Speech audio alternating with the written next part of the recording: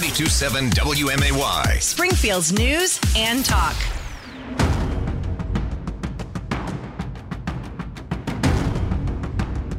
.55 degrees at 6:41. Good morning. I'm Patrick Fingston in for Greg Bishop here on 92.7 WMAY, Springfield's News and Talk.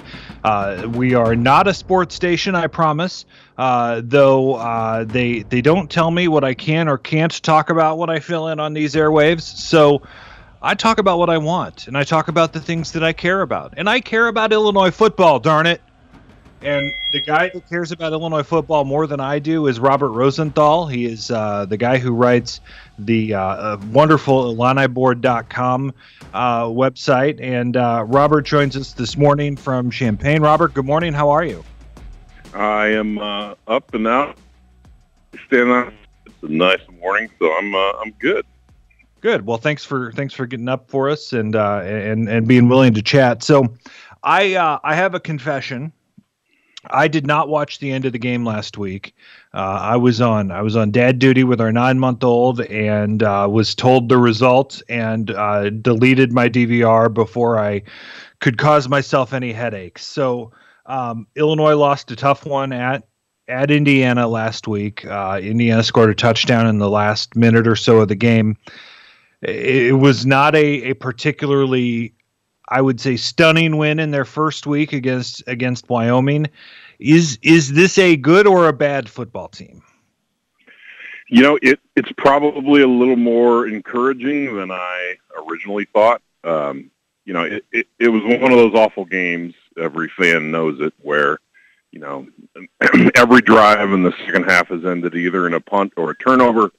Just have to do it one more time in these final 2 minutes and the game is ours kind of thing. And, you know, that sinking feeling of, oh man, if we stop them for 7 consecutive drives and then give up a touchdown on the very final drive, that's going to hurt.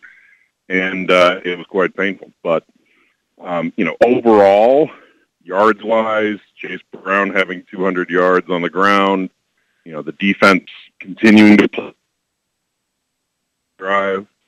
You know, there are a lot of encouraging signs. It's just you can't get beat at the horn.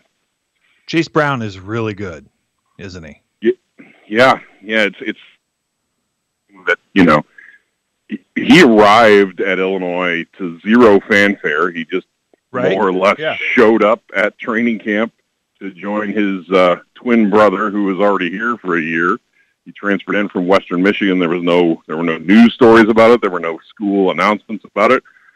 It was just first day of training camp in 2019. Oh, there's a new running back on the roster, kind of thing.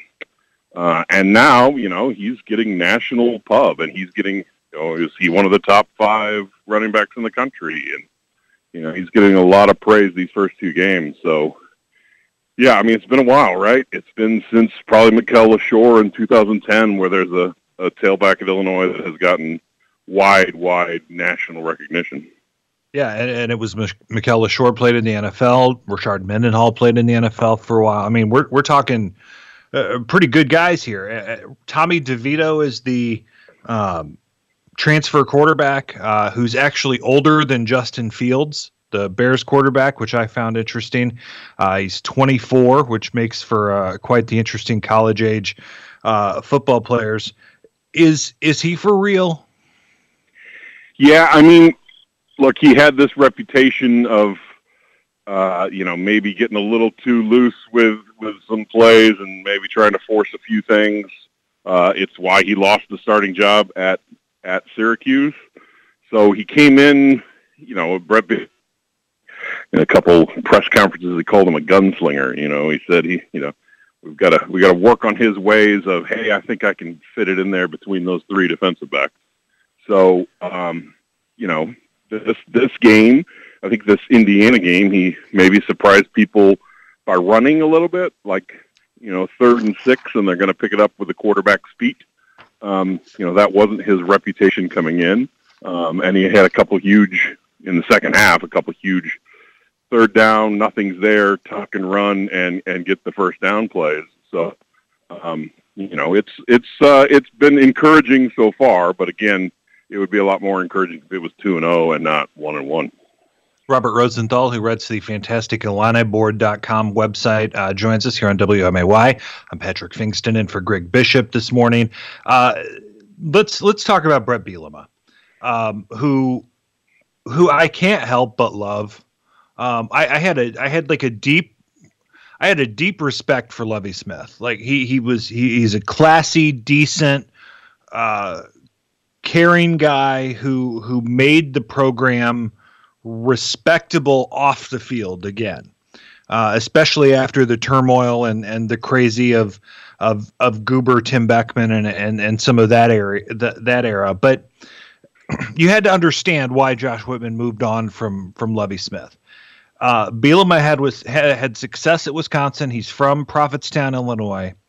Had a terrible time at Arkansas, but he seemed to kind of chill out a little bit as he's gotten a little older.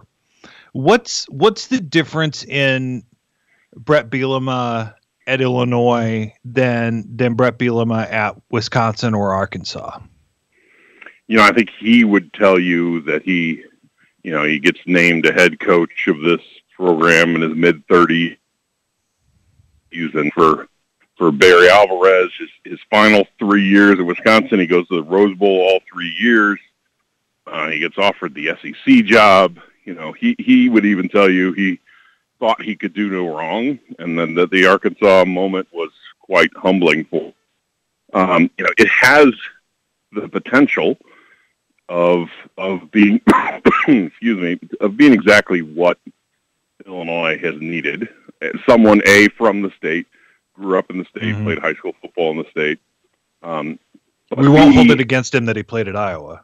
Yes, and that he has an Iowa tattoo on his leg, which he was a 19-year-old decision he has come to regret many times.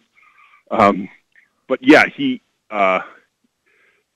knows what it's like to be fired. He knows what it's like to kind of go off to the NFL and have a linebacker job here and, an assistant job with the Patriots and this and that. He has 2 young daughters. He's been looking to get back to a college down. So this is something that, if it works, could be kind of that perfect formula for Illinois that, he just built a house in Champaign. He would love to stay here for 15 years and, finish out his career and raise his daughters here and everything else. The risk for Illinois, think of John Mackovic, think of other coaches, the risk is if you get really good at Illinois, if you rebuild Illinois, then, a lot of other teams are going to come calling. It's possible that he, having chased that before and it not gone well, would be happy to stay and, raise his daughter somewhere in the long term. So it has the potential of being that. We're just 15 games in, so it's it's a long way to go, but it has the potential of being a really good long-term thing if it starts working. Illinois hosts Virginia tomorrow at 3:00 at Memorial Stadium. What do we expect out of UVA, which they kind of cleaned Illinois' clock in Charlottesville last year, though it's a different team, and Virginia has a different coach after some turmoil there. What do you expect tomorrow?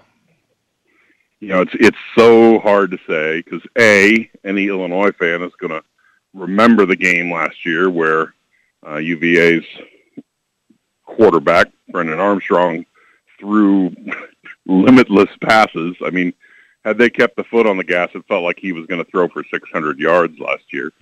He did throw for over 400, and he has 2 really, really good NFL receivers. This is probably both of their last year and then off to the NFL. So when you have a quarterback that good who has the potential to be a top 5 quarterback nationally and 2 receivers, then you are probably going to have a really solid passing offense. However, they lost 6 offensive linemen. They lost, the starters they did have returning all entered the transfer portal and went elsewhere. So they had to rebuild an entire offensive line. They had to go out and find transfers. They had to having to play freshmen. So that's the trick here is, they have an NFL quarterback probably and a couple NFL receivers. But if he doesn't have any time to throw, then that probably won't matter. So it'll be really interesting. They only played, an FCS team, Richmond, in the first week, so you didn't really face a big-time pass rush. And so that's the whole game, probably. Can their new offensive line hold up, or can Illinois get to Armstrong? Robert Rosenthal from IlliniBoard.com for another minute here on WMAY.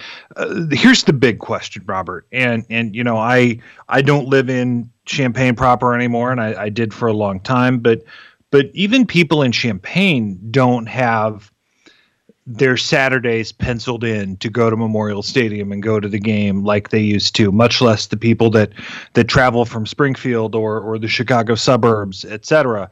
And there's still a line down 57 of cars with Illini flags that go down. But the interest in the program is low, maybe not at an all-time low, but it's low. What's it going to take to turn interest and success and make Illinois football a program that isn't just a bottom barrel laughing stock of the Big Ten? Well, I mean, the obvious question is wins. We're talking about a program that has 5 winning seasons the last 27 years. I mean, just the fact of hearing that keeps those cars from getting on 57, keeps those cars from getting 72, keeps those cars from getting on 74. Just the fact that there's no consistency, number one, obviously you have to build that again. But I think there also has to be, just kind of a reattachment of the fan base to the team.